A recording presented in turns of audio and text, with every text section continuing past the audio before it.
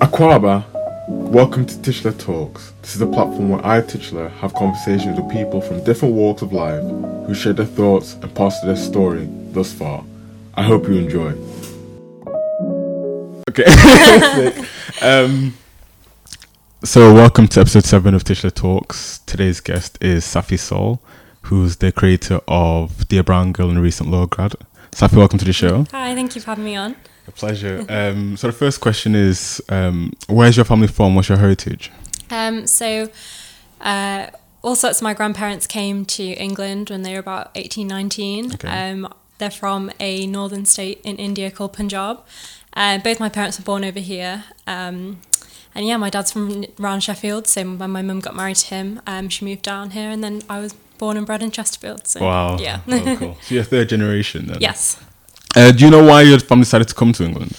I think it was just job opportunities, to be honest. A lot of people in the 60s were coming over from India, and I think at that time it was just seen as something that England had loads of opportunities and jobs going, and that's why I think a lot of grandparents that I know, especially of that sort of generation, did come around that time. So, yeah. And how do you know how they found it when they came over? I think it was really difficult. I think they faced a lot of things like racism, and I think acceptance in society, but also getting used to learning the language and stuff like that. And I think that's why you find a lot of communities in places like Slough or Birmingham or Wolverhampton, where that's where the jobs are. So a lot of Punjabi people have always gone there, and I think that that's a place that you do see pockets of that in the country. So I think that my grandparents on my dad's side moved to Sheffield, and there actually weren't that many Punjabi families in Sheffield at the time. Okay. And I think they found it really difficult. And I know that when my grandparents moved to Chesterfield about 40 years ago, I think they were one of the first Asian families in the area.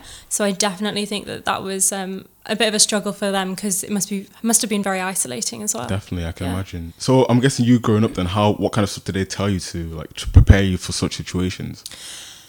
I think it was strange, because growing up in Chesterfield, it's a very white town. Right, okay, yeah. And I think that no one can really prepare you for experiencing that as a child. I think that it's very difficult. And I think that also kids, especially if they maybe haven't interacted with black or brown people before, it's something that maybe... I don't know. I think that I definitely found it difficult, especially growing up and being the only brown kid. Yeah, so how was that? In my class? I definitely found it quite difficult. I think at the time maybe I didn't realise, but looking back, I think there were probably little things that had an effect on my life that I didn't even realise. So I definitely think that... Such as?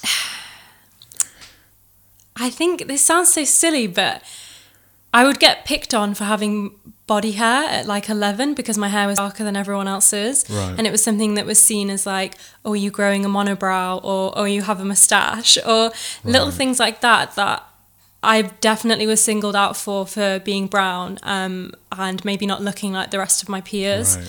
So how do you deal with that as an 11-year-old as well? I think at the time I didn't really think it was racism or racist. I think maybe I didn't understand actually what it was. Right. And I think I grew up thinking that Eurocentric beauty standards were the epitome of beauty.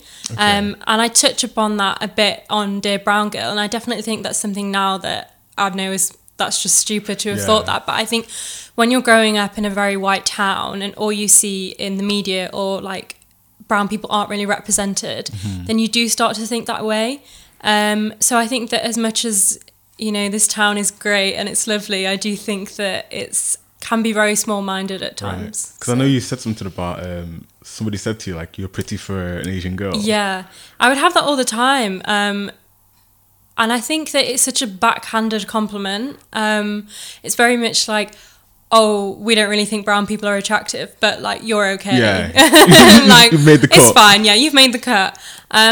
So I think that I actually at the time would love receiving these kinds of compliments, because I think I really distanced myself from my heritage and my culture, because I think I was kind of embarrassed about it. I think growing up in a very white town and not being around or in those pockets of big Asian communities, I found it really embarrassing, and I wanted to really distance myself. So I actually stopped speaking Punjabi for years. I just would always answer back in English when family members would speak to me in Punjabi, because it used to make me cringe so much. It sounds so silly, but Why?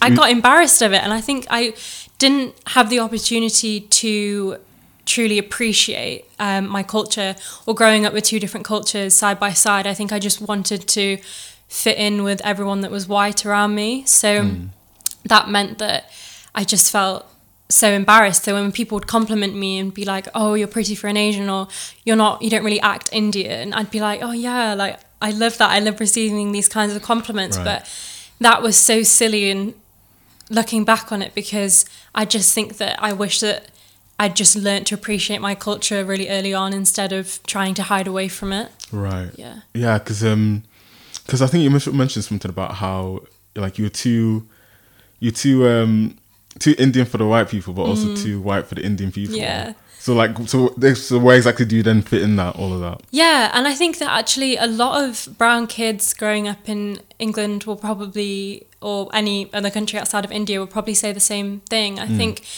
it's difficult, especially as a third generation immigrant, because your parents have been born over here, so you have grown up in a very like Western way. Yeah. But then you still have the ties, and you'll never be a white person. You have to, I think, appreciate your culture. And I think that definitely, but then on the other side, a lot of people within my grandparents' generation, they still expect you to sometimes act quite traditional. So I think that it's very difficult, because in the way that I might dress or act is seen as very Western to them. But I know that It's normal. It's difficult, because you want to appreciate your culture, but you don't want to be tied down by what is, I guess, is the restrictive parts of it, and the way you should act and the way a woman should behave. So I think it's difficult trying to balance it, or trying to find a middle ground where you appreciate it, but you're not trying to forget your Punjabi heritage. Yeah. It's really hard, but. So you said, I'm guessing obviously the older you got, you began to appreciate that more. So like in university, how was that then? Because obviously it's more diverse than where you're from. Yeah. So how do you deal with all of that? I think it was definitely when I got to uni that I started to appreciate my culture and my heritage. I think even in sixth form, again, I think I was the only non-white girl in my year. Wow. And I think that really had an effect on me as well.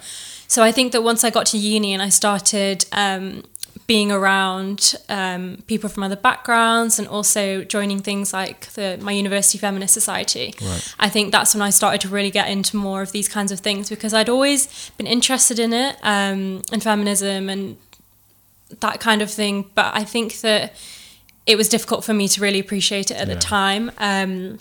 But yeah, definitely when I got to uni. Because what, you were scared, or you shied away, or I think you just didn't know? Yeah, I think I was just trying so hard to fit in with everyone else at the time that I think I just didn't really want to stand out as much. But then getting to uni and realising it's okay to appreciate your culture and your heritage, and actually embrace it rather than shy away from it, I definitely think that uni was good in that respect. Yeah, because I'm guessing obviously there are more people like you who are second or third generation, and Definitely. so they understood your struggle as such, and you could all, band together. Yeah, definitely. And I think that that's one thing that you realise, that you get to uni and you meet other people like you, and you start talking about things or experiences within the Asian community, especially with women that I've met at university in terms of restrictive. I think the way that women are supposed to act in South Asian communities is quite imposed on you from an early age. So I'd talk about these things with women that I'd met at university, and it was great because it was like, you kind of live the same life that I do. You had the same experiences, and that was really good. And I think it was definitely quite cathartic in a way to just realise that I'm not alone in the way that I feel. Right. So, yeah. And how was uni in general? Like in terms of everything, in terms of like your studies, your friends, your experience with it?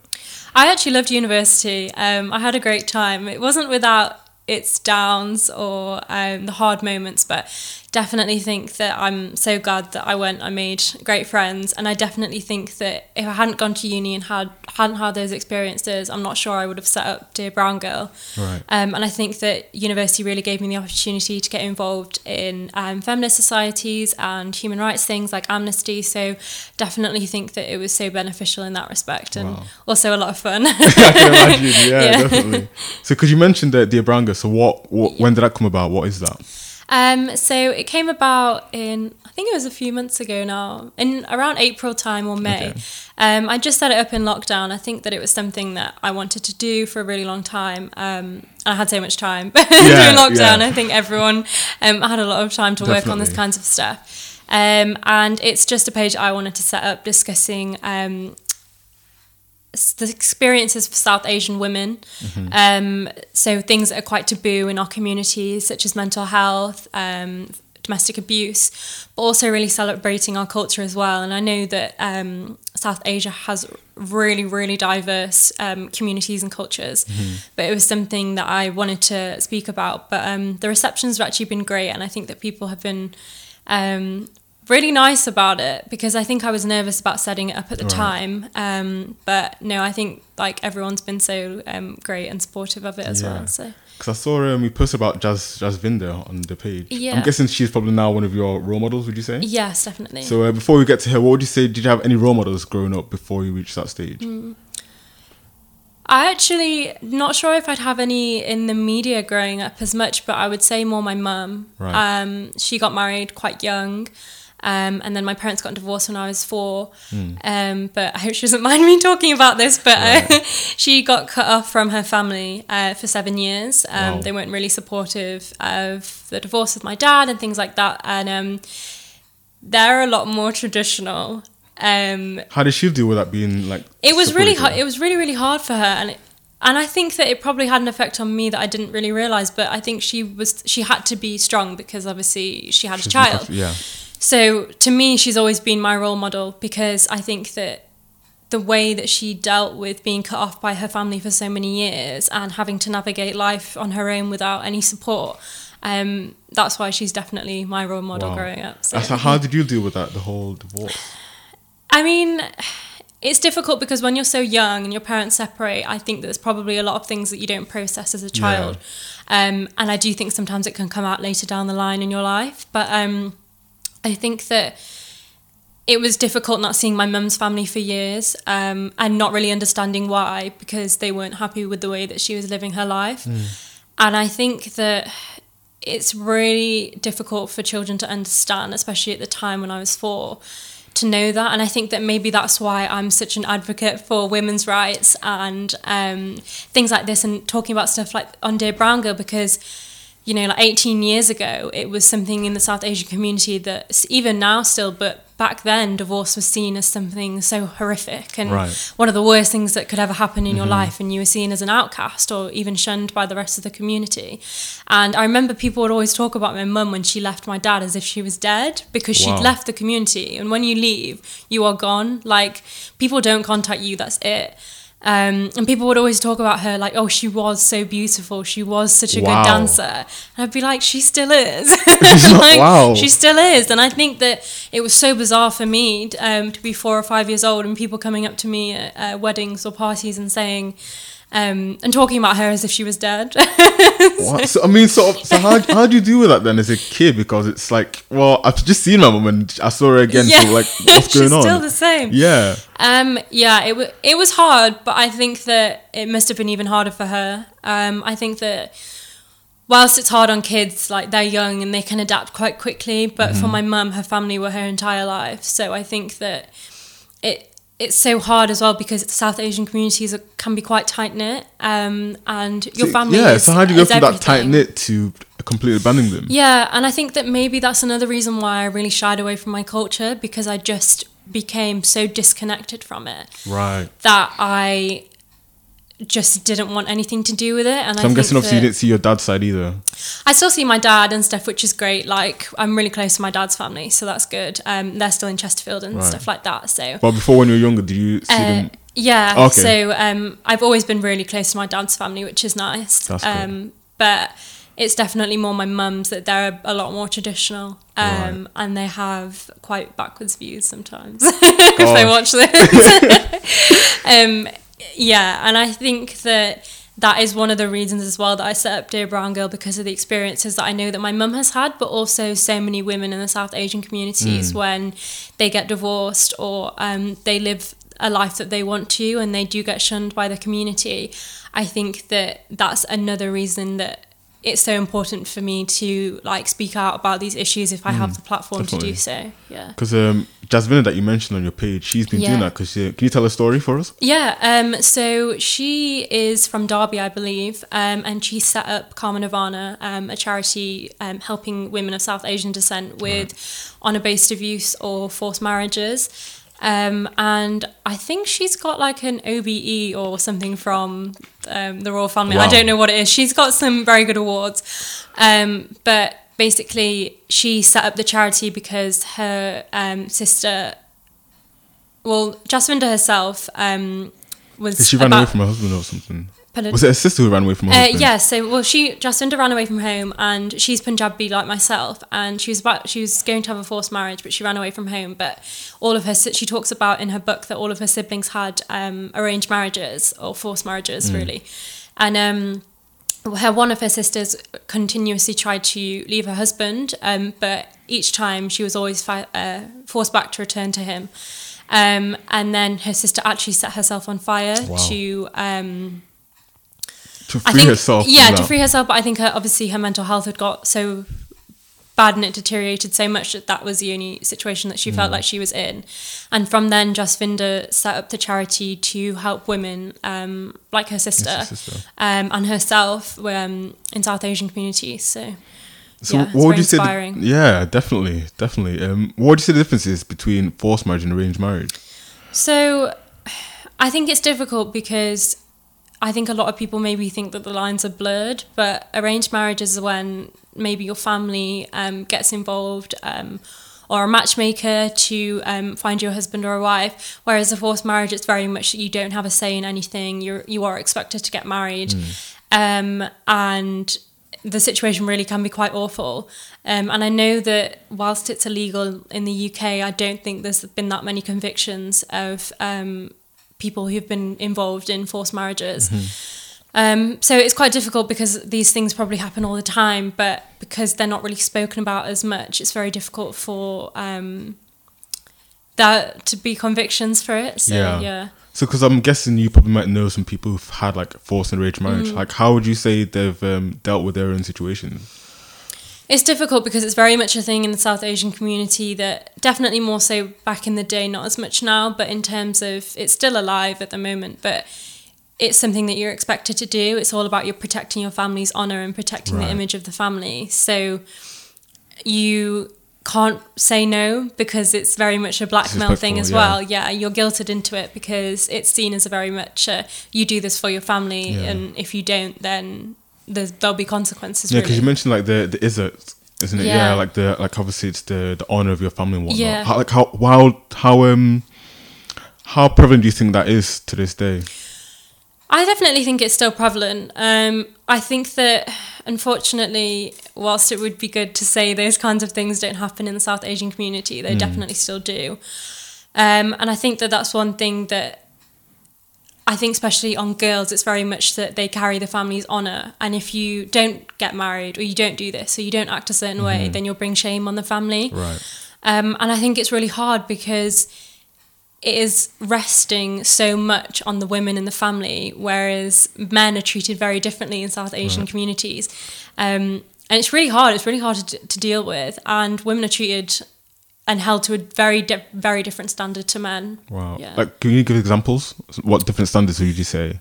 So in terms of the way that women should act, it's very much that they maybe should be traditional and not speak out, or shouldn't wear too much makeup, shouldn't wear revealing clothes, whereas men have pretty much been allowed to do freedom to do anything.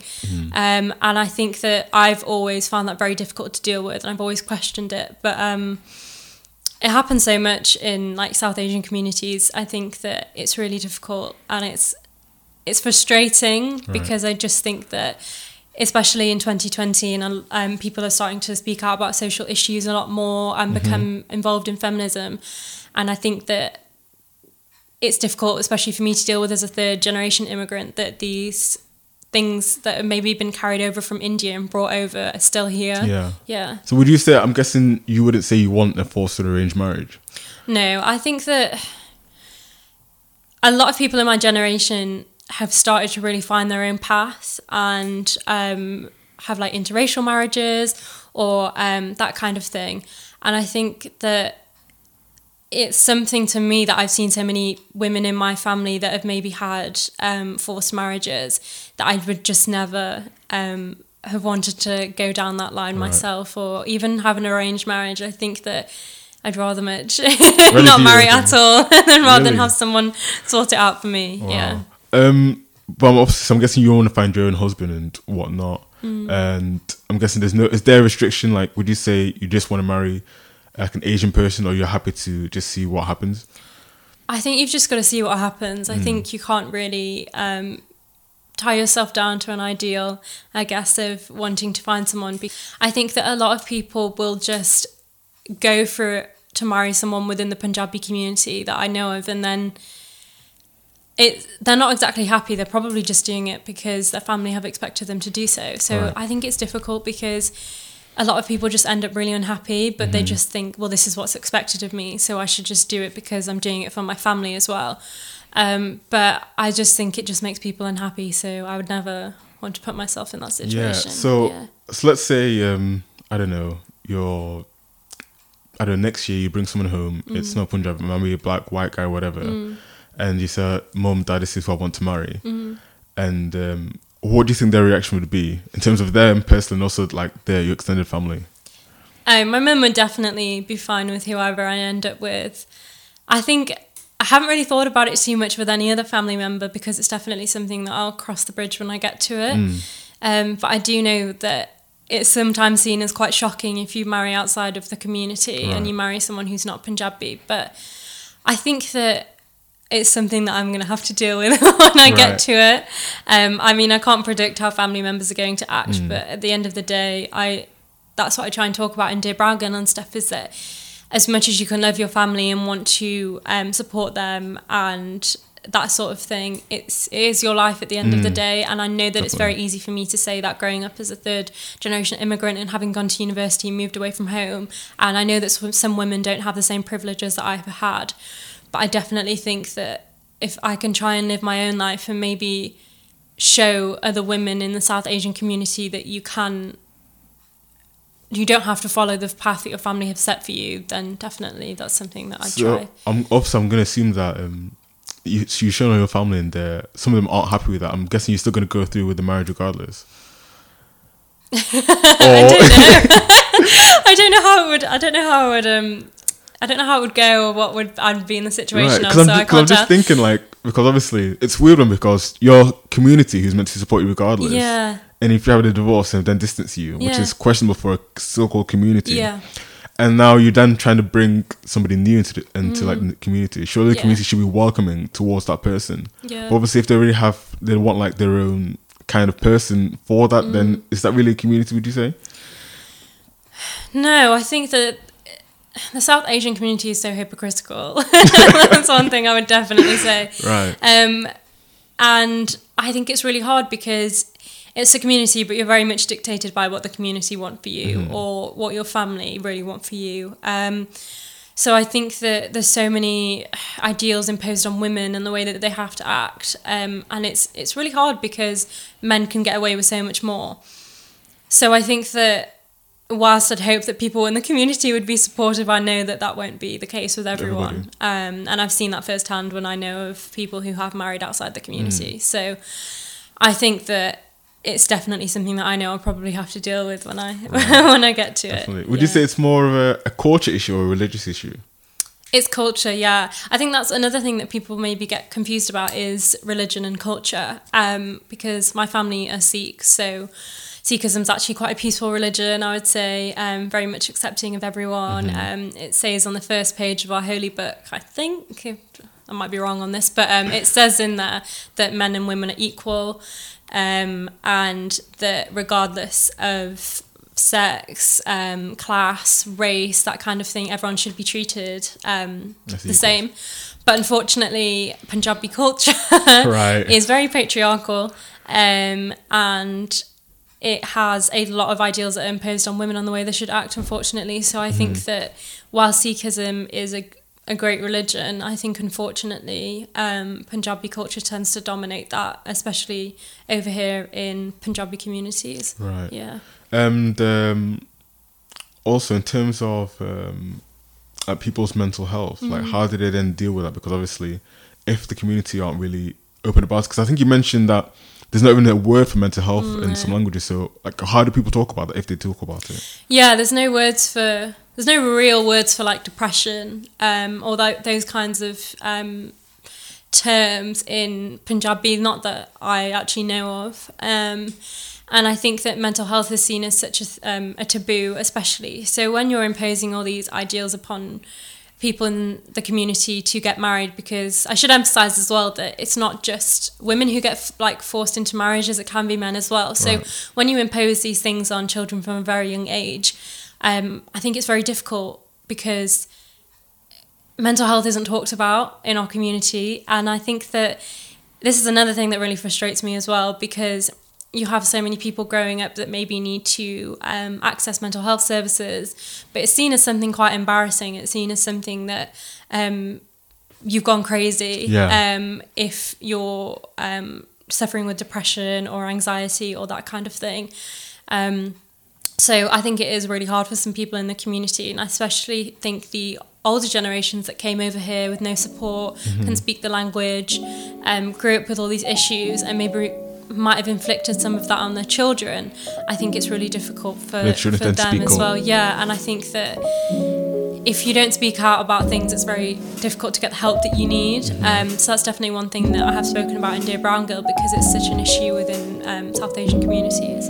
So I'm guessing, so let's say you have you're going through something, like you might go into depression. How would you personally deal with it now?